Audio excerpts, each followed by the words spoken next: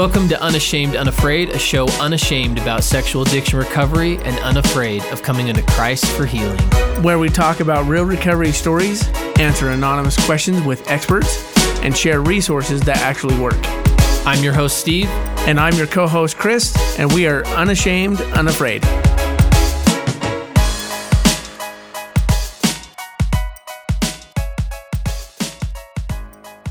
Chris. Yes, sir. That was awesome. Oh, yeah. Sam Tillemans is awesome. Yeah, it turns out this guy's the real deal. First time I heard this guy speak, I was like, this guy's nose is what he's talking about. This guy's so good.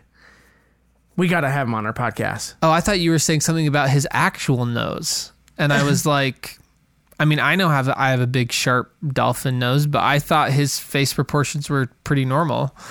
But he knows with a K-N-O-W. Yes. And also, I feel like he just we could just hang out. Yeah, oh, totally. So if he ever comes up here, he's got a place to stay. Yeah, my house, not yours. I'll fight you for him. Dang it. So Chris has been going to the gym and I haven't, just full disclosure.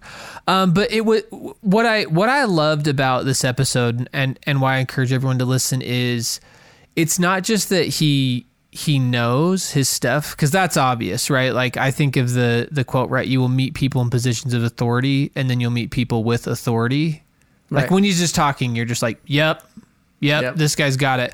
But also, like, not a talking head, not stuffy, not academic, but not just like, bro, what's up? Here's the story, like, because I feel like, when people think of an expert, right, they're like, oh, this is Dr. So-and-so. And it's going to be hard to talk to him. Yeah, and they're going to use studies and large words. And I just thought he did such a beautiful job of talking about what makes recovery real, right? I mean, that's our topic, right, of what really makes lasting recovery happen. And when you arrive and it's permanent, we kind of define what that all really means and does not mean in the episode.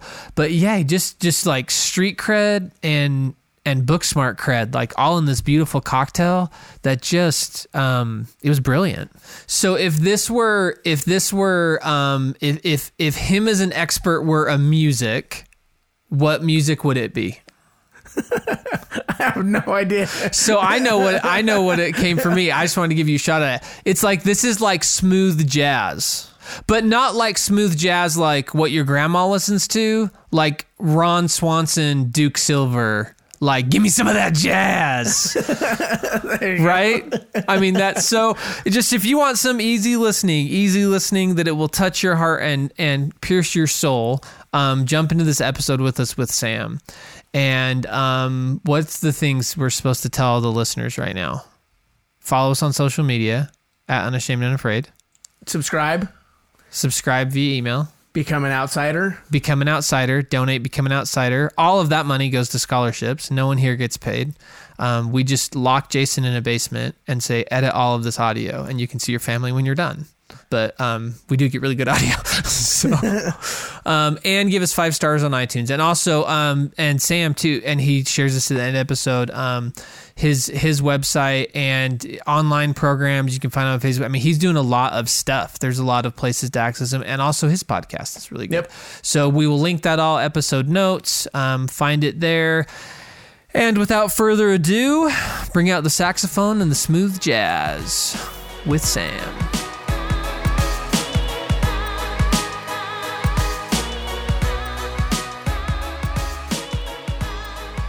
Chris.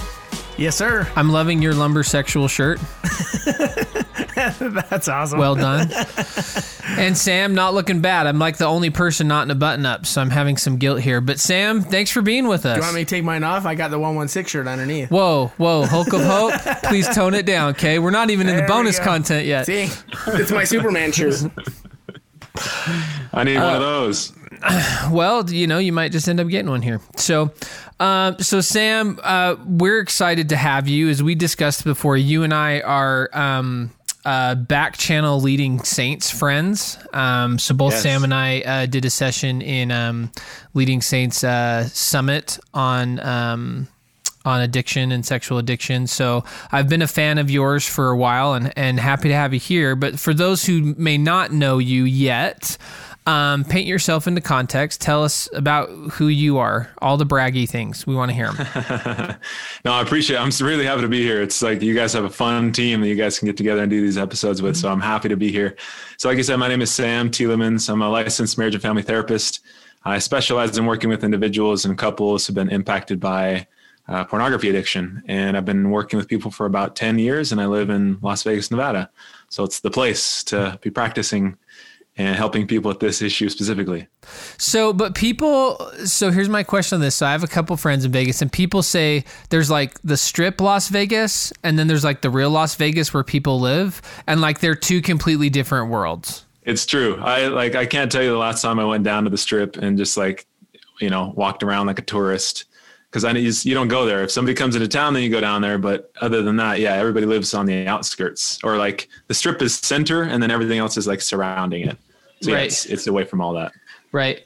So while we're just connecting on the things that we connect on, so one of the things that I hear you say all the time and I say all the time, and it makes us recovery friends, is that once an addict, always an addict is absolutely a false pretense from a spiritual perspective, from a clinical perspective, that really does not hold weight. But this is a question that everyone has, not only when they start this journey, but as some people get ground down in recovery. I mean, myself included, Chris, have been multiple disclosures, right? And chose maybe a rockier path, learned the hard way. Not recommended. Not recommended. Why we're here with Sam. We're going to do it different.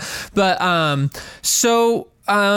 tell me about that. Like how does that come to be? Like, how do you break the mold for people that think once an addict, always an addict?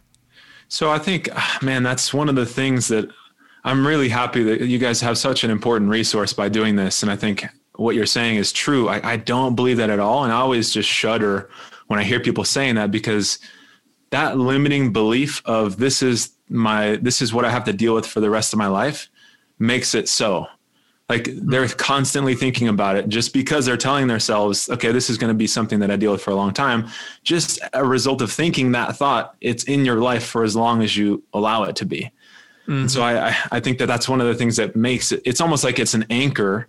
If I say, well, I'm an addict, I'm anchoring my identity to this thing that I don't want to be by describing myself that. And I think just by doing that, it's just, you carry that around for as long as you have that identity. Mm-hmm. Totally. But so tell us about that label. Cause like James, right, member of our team who co-hosts all the time here, he talked about first stumbling onto that label. Like it gave him a sandbox to play in. Like, oh, this is a thing. Cause a lot of times people just don't put it together, right? It's like the 3 affairs I've had in my life, or this, like that. It's not like this thing. And so tell me how you kind of manage like the label of that, of being like, no, this is like an actual problem, but not going too far the other way to where it's the anchor you're talking about. So I think the only distinction, because I think addiction can give somebody a context, or like you said, a sandbox, like, oh, this makes sense. This is what it is. I think the distinction is, do you identify yourself as an addict, or do you say, I'm struggling with this issue right now? I'm struggling with addiction. Ooh, I like that. If you can separate yourself from your situation, you can change. Like you can then, do your work and then not be struggling with addiction anymore. So then why would you continue to identify yourself as an addict when that's not you? Oh, he's getting a shirt for sure now. Yeah, because that's the shame thing, right? Because shame is an identity, right? Not right. Guilt or healthy shame, depending on where you're reading your shame stuff, right? Is something that that's a part of life, right? Like I know not to show up to the Zoom call with you naked, right? Like that was like, would not be the best. I don't know. I mean, you probably would be fine. Like we'd roll, but it's like, acceptance, right? But realizing where those lines are and seeing that, but keeping it away from identity. I love that. That's the key, I think. Mm-hmm. I love that. So as you've worked over the last decade with people, what is the difference in the recipe because we have had so many stories on here and they're all so unique, right? I mean, we've had one of my favorite stories was when I recorded really early on. The audio's terrible, but they're the greatest people. Mac and Melissa, never been to therapy a day. One of the best recovery stories I've ever heard. And then I talked to some of the 12-step guys that are like, if you're not working the steps, you're not working recovery. And they have 10 years of sobriety. Or like, you can't knock what they're doing, right? And then Chris and I land more in the therapy camp where we're like, therapy changed our life. I mean, I'm a therapist now, right? So, I mean, people oftentimes are looking at those surface things like, well, do I go to therapy to fix it? Is it about, being more active in my faith? Is it about the 12 steps? So tell us what you think, like, the real truths are of permanent, like, recovery. I guess we could define what permanent is, right? But a truth of I'm not looking over my shoulder. I don't know how you would define permanent, Chris. But. Well, and that's one of the things that you asked me one time was, Chris, are you always constantly looking over your shoulder? And I was like, no, I'm not. And I don't have to look over my shoulder all the time waiting for the addiction to come back to me. I just know when I have those temptations what I've got to do, but I'm not just like always constantly looking for that. Permanent for me is just abstaining from the being with another woman besides my wife. I'm coming up on almost 13 years, so that's been pretty awesome. Then just in January, I just hit 13 years of sobriety from pornography. And so not looking at the pornography, that doesn't mean I haven't seen it. I'm not actively seeking it out because last year I had that incident when I first started with the job. It just popped up at work and it was there. So, but I wasn't actively seeking out pornography, not actively seeking out women, and not like slipping with masturbation. I'm not like... right. And we'll hold some space, right? Everyone's value system is different and what people, so Sam, when you're talking about, right, like I'm someone who struggles with addiction. So if we define permanent as I don't struggle with addiction anymore, because like I look at Chris and I'm like, that's permanent. Like I don't look as you as someone who struggles with addiction. Right. And if you don't show up to that 12-step meeting this week, you might, go act out sexually. Like to me that like there's that. I like how you put that, Sam. So how would you put more words to that? So yeah, I mean, I'm with you on all of that. I think the only other thing that I would add is I think this inner tug of war that people have, mm-hmm. when you do the work and you clear out the reason that's causing that, the inner tug of war, the nagging thoughts, like the constant pull, the anxiety around, am I just one click away? When you're out of that place and you just feel like, I remember I was working with this guy and he said, whenever he would leave someplace going home, his first thought was, okay, I'm going to go act out. And going home, he'd think about what he was going to do and do this whole thing. But he knew, he's like, I don't want to do this though. But the thought was in the back of his mind. And eventually he knew he was going to slip because it was there. He said that before the process, before we did some work together, it was as if he was on the other side of this door and there was an invader at his front door. He had this really good image of just like holding the door shut with all of his weight, the invader trying to push through. But then after he did his work, it was as if he could open up the door and the invader was gone and he didn't have to push so hard against this, like, I don't want to slip. It's just like he felt like he was free. Like there was no more battle. Right. There was no more invader. So the door could be open instead of having to like bar it shut. Totally. That's awesome. I love that. And I mean, Chris here and many other that we've had on the show, and many that that we don't even know. In fact, give us your people and they should come on the show and share their story. But yeah, that the battle's down. So I think of that study they did with alcoholics, where it was like 2002, where after 5 years of being sober, the likelihood of that person becoming an alcoholic again is the same likelihood as any random person. Sure. But because you drank before. And I think that, right? Because I mean, sure, Chris, we could write the script of you losing your job, Autumn gets cancer and dies. You leave your relationship with God. We fast forward a year or two and you're back to sexual addiction. Or like Right. we could make up some story where you just check out of life and medicate again. Like, of course. And that exact thing can happen to just anybody. Right. So we're not saying like the bulletproof, like no matter what, anything is, because I mean, anything could happen to anybody, right? So And I think again, one other piece that I would add is that like my goal when I work with clients, one of them anyways, is like, I want them to get into this place where they have choice. Because so often they don't feel like they have a choice. The nagging thoughts are so intense. The push or the pull of the addiction is so heavy. It's so strong for them. They feel like it's at some point they're going to fall. It feels almost as if it's out of their control. And I want them to get to the place where they feel completely free. Now, I don't control their hands, right? I can't go over and make sure they're not clicking on the keyboard. But once you have that complete autonomy and it's not driven by this compulsive pull, then that's where I want, that's to the place where you're describing 5 years later, somebody could become an alcoholic. Sure. Somebody who had a difficulty with drinking could go back to it. Sure. But if it's not compulsive and there's not this pull anymore, then you're alongside everybody else who has to navigate sexual temptation. That's normal, right? That's not going to go away. But if you have that autonomy, then yeah. I think you know that perfect when you said freedom, because that's exactly where I'm at. I have freedom, and even my wife was struggling just even within the last couple of weeks. She's like, I'm just worried that you're going to leave me, and I'm scared. And I'm like, you know what? I don't know what's going on right now, but I love us. And when she sent me the text when I was at work and she's like, I'm not doing okay, we really need to talk. I'm like, dope, we can talk.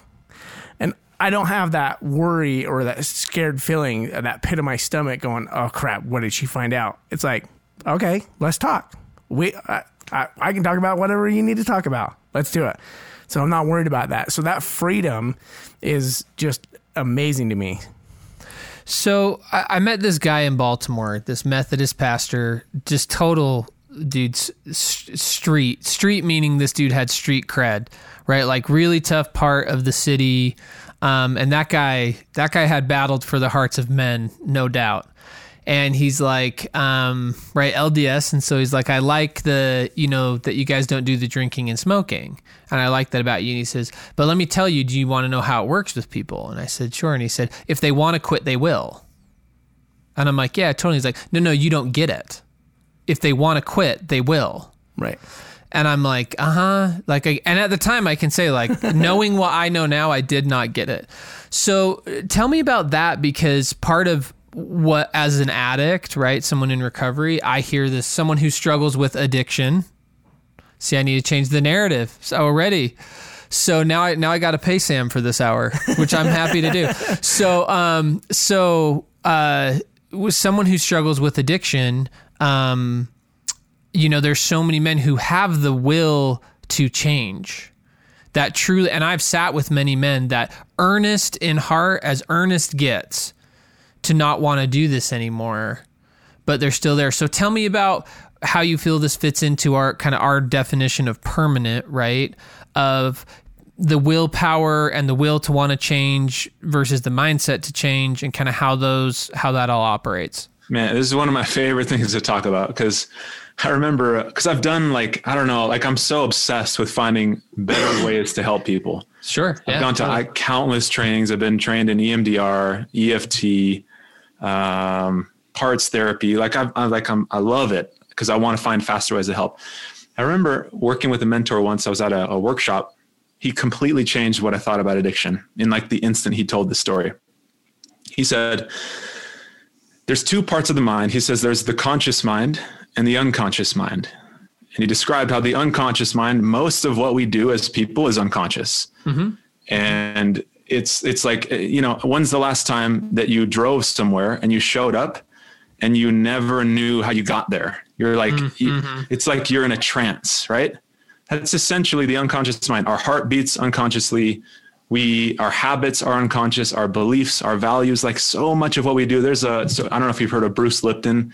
Mm-hmm. He's a researcher. He talks about how like 95% of what we do is unconscious. Mm-hmm. And I believe that because, like, again, if I walk around the room, I don't have to think about every step that I take. Right. Well, and whether it's, and I think to insert here, because I know a lot of people have tried therapy and going to therapy, whether you're doing EMDR, brain spotting, somatic experiencing, psychodrama, whatever, all of those, it's about tapping into the subconscious. That's exactly right. It's 100% right. And when I was at this event, he used this story. He says that the conscious mind is the goal setter and the unconscious mind is the goal getter. So he drew this line. Imagine a line going straight in front of you and say, okay, my goal is freedom from addiction. My goal is to work out. My goal is to insert any habit that you would like to, like any behavior that you want. I want to go to bed earlier. I want to, whatever the case may be.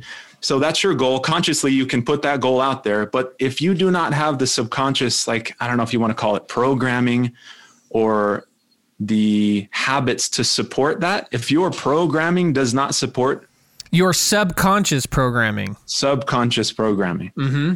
If that does not support, if that path, so he drew a line like forward and then I know we're on video, but the people who are listening are not. We're happy to get the gold. Everyone listening can schedule an appointment with you. Okay, so imagine a straight line and then imagine another line that's parallel that then takes a right turn. Right. So it's like goal says freedom from addiction. Subconscious mind does not have that programming, so it veers me off course.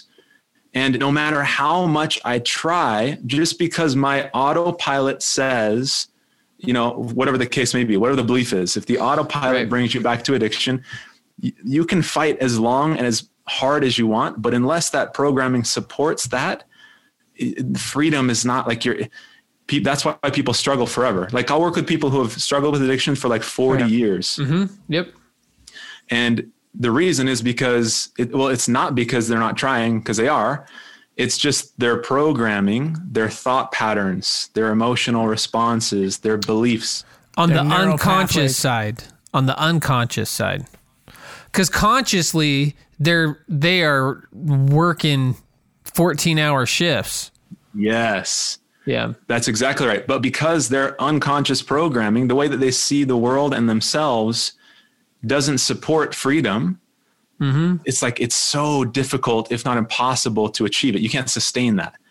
So when I talk about freedom, it's aligning the subconscious programming, or in other words, your beliefs, your thought patterns, your emotional responses. You align those things with your conscious goals.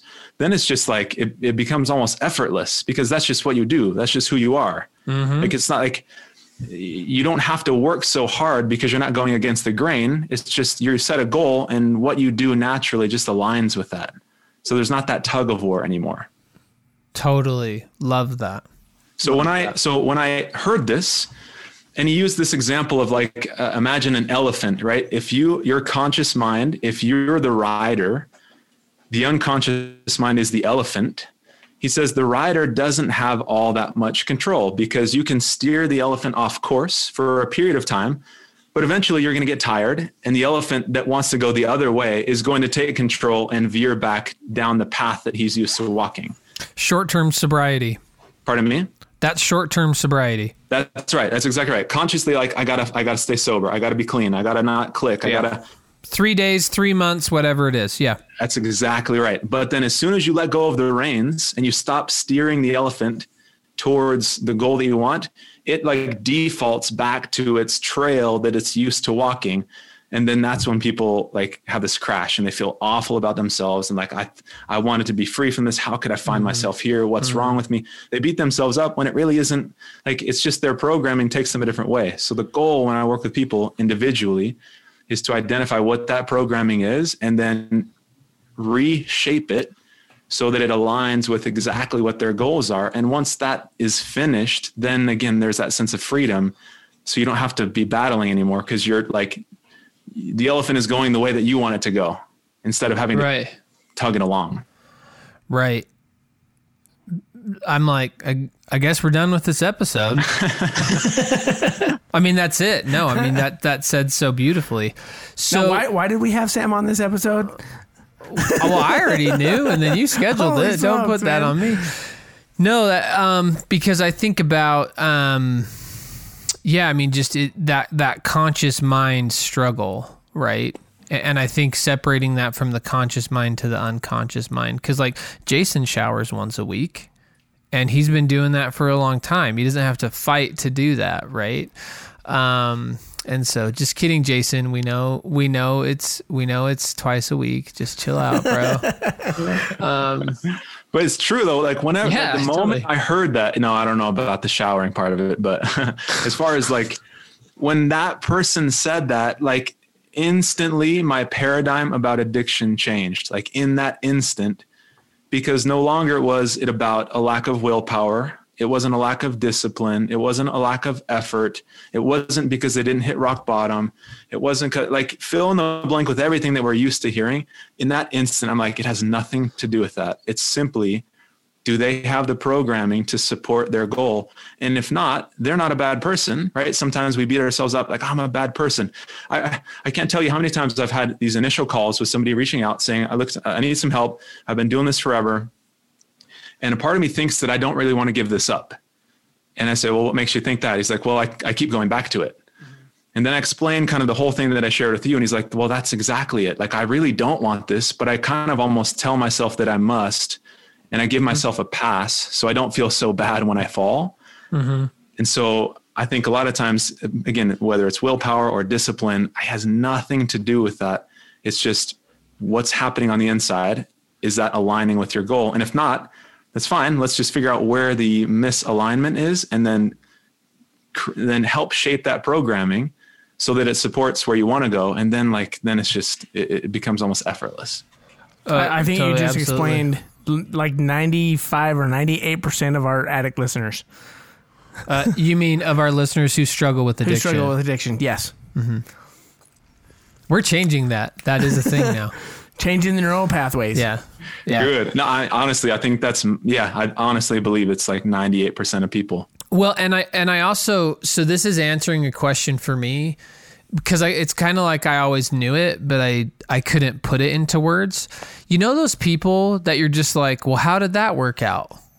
Like the guy that's like, I smoked for 30 years and then I found Jesus and I was just like, I'm done. And he just cold turkey and it's 30 years later now and he's never smoked. And you're like, what? Right? Or like the people who are just like, oh yeah, I struggled and now I don't. Right? The people's like, yeah, I was 100 pounds overweight and then, yeah, I just lost it in a year and just haven't been overweight since. Right? And I feel like sometimes people have these transformative experiences, right? As Tony Robbins would say, you change in a moment. It's just, what does it take you to get to that moment? And so, yeah, so I think this is a really good explanation if people have struggled with that phenomenon, if I can put it that way. It's because they had something happen that shifted their programming, to use your word, right? Like something that shifted their subconscious. I feel like I've finally just been able to put that, because there's some people like that in sexual addiction recovery, that they're just like, my wife said we were going to get divorced and that was it for me. And I felt God and I just knew, yeah, it's been 4 years since I've ever done anything. And they didn't like have some giant like hero's journey of all these up and downs and rock bottoms. And well, that was me. I mean, you would have thought that I would have stopped because Autumn tried to take her life because of my addiction. Totally. But that wasn't rock bottom for me. Rock bottom was when I threw the damn shovel away and I quit digging. And I'm like, hey, you know what? I'm done. And that's it was the programming shift is what puts the shovel down, right? Yep. Yeah. Which is huge, right? And I think when people get to that moment and they make that decision, and sometimes people, like a lot of times people need help with that. Because sometimes you'll have these moments where something clicks and almost like organically that shift can happen. Most people that I work with, they need that support to be able to identify, because most people say, I have no idea why I keep going back to this. I don't really know what my triggers are. I don't know what compels me to keep looking. I love my wife. I hate the fact that I'm looking at this. It's not because it's any fault of hers. I just feel so pulled by this and I don't know exactly what it is. So that just tells me that there's something operating underneath the surface that is outside of awareness, which is again another word for unconscious. It's outside of your awareness. There's something that's happening. It's not like there's nothing wrong with you. It's just simply something is like taking you in that direction. So the goal in the first session that I do with people is to uncover what is that? What is the trigger? What's bringing you back to that? And doing some processing or exercises to shift that so that then they can move forward with it like a new program, if you will. Right. So stepping into that a little bit. So I like the work, I forgot their names, but the window of tolerance. Right. So to me, like expanding our window of tolerance is to me, it's just expanding, if I were to say it in a sentence, it's expanding our ability to be self-aware. Yes.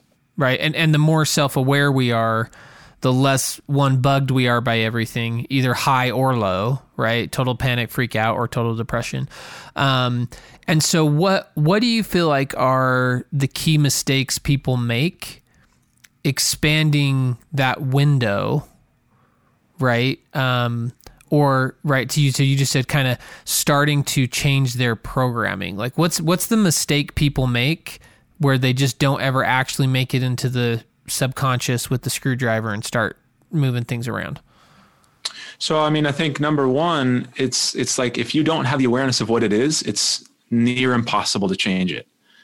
If you don't know what your triggers are, if you don't know what's driving this, if you don't know, like I always think in terms of like frameworks, right? So I don't get lost in a session. I have like this framework of, this is our goal. This is the outcome. In order to get to this outcome, X, Y, Z must happen, right? So on the highest level, I think people struggle with addictions for two reasons. And again, there might be subcategories and all this, but as I try to think of this, I think number one, it's broken attachment, like a lack of connection. As Todd Olson would say, addiction is an attachment disorder. Yes, which I agree with that for sure. Uh-huh. And then secondly, it's like our limiting beliefs about ourselves. It's shame. Mm-hmm. And so those limiting beliefs are often subconscious. We just so I'll give you a personal example. So I grew up in the church. I'm a member of the Church of Jesus Christ of Latter-day Saints as well. And my mom's mantra was be Christ-like, which is such a good like thing to teach your kids, right? So of course, like I grew up, be Christ-like. So I'm trying. Inevitably, when I wasn't, I would feel awful. Right. And I didn't have any language to describe this when I was young. I remember being a teenager and I was feeling like depressed. I remember getting a book and I didn't want to tell anybody about it because there's just this shame of like, I don't know, I just feel bad. And I remember getting this book about depression and I hid it in my trunk and I wanted to just figure out how to fix this on my own. But what I learned in grad school, like going through grad school, I remember reading Brene Brown's book. I thought it was just me. Mm-hmm. And in the book, she separates guilt and shame. Right. And so for me, in that moment, what became clear to me was this belief that I had that I'm a bad person. It was outside of my awareness for most of my life, and it was triggered or activated whenever I did something out of alignment with my values. If I was mean to somebody, if I had a judgmental thought, if I was critical, like I would feel so bad. And I learned in that moment that it was my belief of being a bad person. So that belief of shame, like that shame, that identity that I had, I'm unworthy. I think those are the things that drive people's need to numb out. So if you have a broken connect, if you have like a lack of connection, if you can't really be vulnerable and open and let people in, and you have these limiting beliefs, I think that's why people just cycle, because it's so overwhelming to feel like an awful person. So you're going to find some way to cope. And some people choose food. Some people choose Facebook. Some people choose alcohol, porn. Like the behavior is secondary in my mind. Like I'm not even totally. I'm working underneath that, right? Let's fix the shame. Let's get you connected. Yep. Once people do those things, I think that's what really clears that out. So I think going back to your original question, I think the lack of awareness, that's the most important step. Like that's step number one, right? That's the most important first step, because then once you're clear about what the issues actually are, then you can resolve and solve those things. Mm-hmm. Totally. And I think if I were to ask this in a fun way, we'll say, because this is a fun game, because I've done this with some other people too. So I think that you have enough breadth of experience, right, or enough of an expert, right? If we were to use the catch term, you're an expert. If I were to bring 10 guys into you, first session, boom, boom, boom, you get 10 guys. And I said, Sam, you got to bet the farm. You got to bet the house, the wife, the kids, whatever, all the things.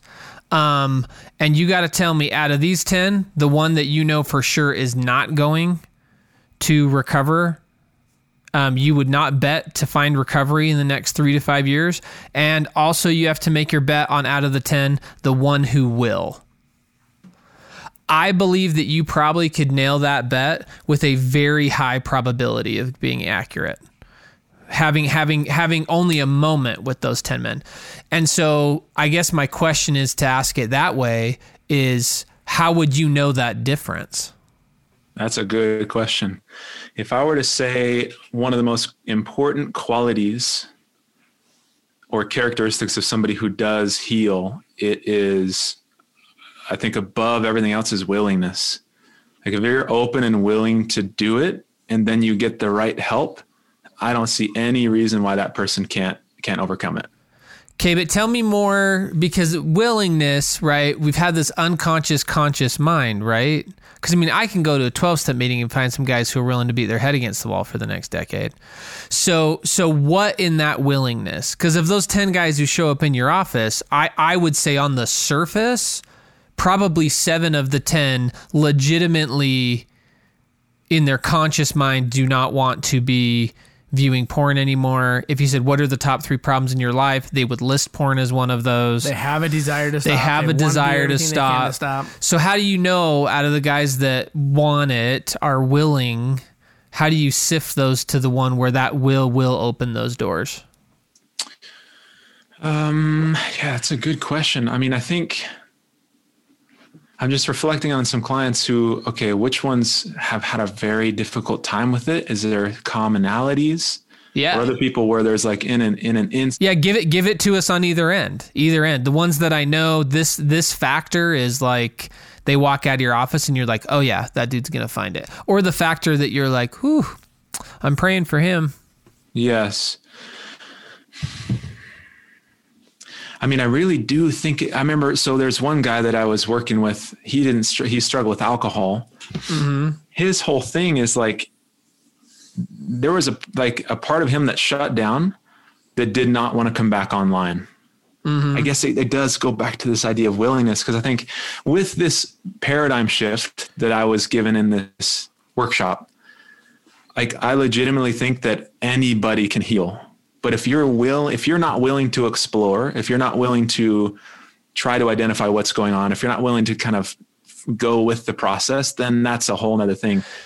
So describe that go with the process. Because myself, including everyone, is like, I want to know if I'm that guy. Like, I want to be that guy that you're betting on. So the willingness, you use the word explore, the willingness to look into the process.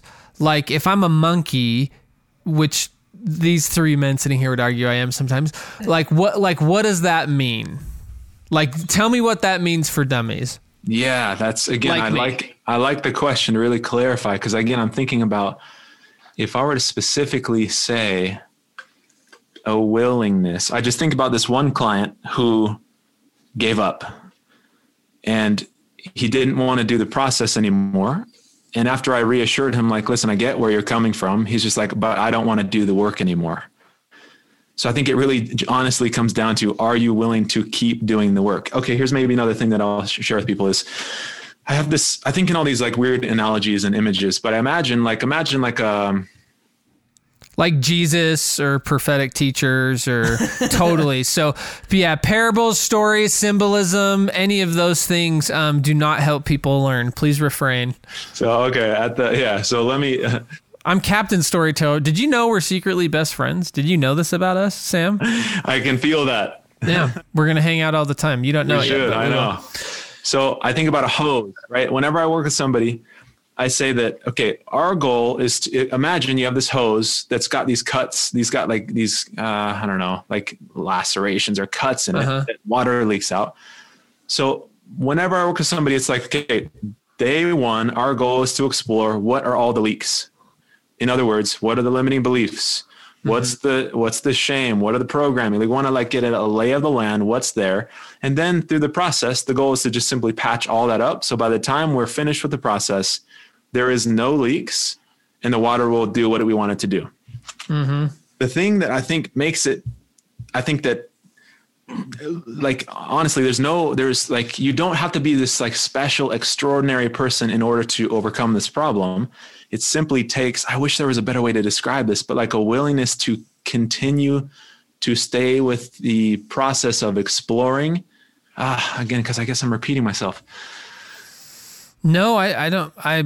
I think that's like, are you willing to come back into session after a slip and say, I slipped. I'm like, this is what I noticed. I'm curious. Like I want to, as I reflected on this is what I noticed. This is what caught me by surprise. Then we do the process. We do another exercise to help shift that so that same thing doesn't happen again. Or if they're like, I slipped, I don't know what happened. Like, can we talk through this? Mm-hmm. I think literally it's just this, like, I want to figure this out. And the thing that I think has made it so difficult for people to overcome this problem in the past, like you said, you can find 7 guys in a 12-step who are willing to, beat their head against the wall. I think that's what people do without knowing this deeper piece, without knowing there's like a programming that guides you there. Those are the people that are desperately trying, but they're using tools that just are not, for many people, just are not getting them there. I think it's just a matter of getting the right tools, and are you willing to do the process? Does that help? I don't know because I know what you're asking, but I think it really is just like, are you open and willing? And I think that's a good blanket way to say that because, people come to the table with different places. I have a client who's never done therapy a day and is in his early 20s, and this is like day one. So, I mean, we're talking about some things that are just frankly life skills, right? And then, I just met with a man in his 50s that's like, I've done all the things. I've done the retreats. I've read the books. I've done all the things, So I think that there is a little bit of variance of contextually what you're saying would look like, but no, I think you nailed it. Okay. Well, thanks. I hope that, does clarify. And yes, like you said, you just touch on life skills. I just think about somebody that I've worked with in the past where like, he just really didn't have life skills. And so the way that I like to work with people is like, if you come in and you've got this foundation of life skills, like we can get to work and we can move through the process quickly. But if it's more like basic life skills, like he was struggling in a number of different areas. But yeah, a lot of it was life skills. I think that foundation helps it go faster. So if you're there and you don't have those life skills, I say that that's like such an important place to start to then give you the foundation to continue to do the deeper work. Mm-hmm. Right. Yeah. So Sam, you have a couple programs. Tell us a little bit about your programs that you have, because we want to wrap up here quick or soon, and so we want to be able to have you talk a little bit about your programs. Chris is done. We're done, by the way, Sam. So you're done. We're done. You are off tap. You don't have to go home, but you can't stay here. No, I'm not done yet. That's why I'm asking him about the programs, because like I went through the 5-day program. I invited some of my buddies through the program as well that you did on Facebook, and it was phenomenal. So are you doing that again? And then talk a little bit about some of your other programs that you have coming up and how they reach you, what the best way is to reach out to you, and go from there. Yeah, no, thank you. I appreciate it. And yeah, I loved having you in the group. You had great comments and participating. It was awesome. So as far as programs right now, so I do want to do another challenge at some point. I don't have anything on the calendar. Currently what I offer is I'll do sessions with people. It's like coaching. So I've got a 12-week coaching program where I help people from start to finish, whether it's in the relationship, rebuilding trust, reconnecting, helping with the betrayal trauma, the addiction. So it's like, it's like a intensive kind of a process where we meet weekly and we go from start to finish wherever you are, because some people come in at different places. So one-to-one coaching currently. And then I have an online program for couples where they can get the same tools. It's kind of like, I'll do it with you and we'll do it for 12 weeks, or like you can do it yourselves. And it's online tools with videos, exercises, things that you can do that help you understand addiction, heal trauma, rebuild trust in the relationship. So it's the tools that you need to be successful in the marriage. So those are the two things that I'm currently offering. And as far as how they can find out about me, so I have a website. It's called coupleshealing.org. And so there's links on there to my podcast, to any of these free courses that I offer as well. And then you can contact me if there was ever a desire to work with me directly. Awesome. Do it. Sam, truly a pleasure. Likewise. Truly, to meet one of my new best friends. So we're going to have some fun times. And everyone, you know where to find us. Hopefully, if you don't, then we are at Unashamed Unafraid, Facebook, Instagram, unashamedunafraid.com.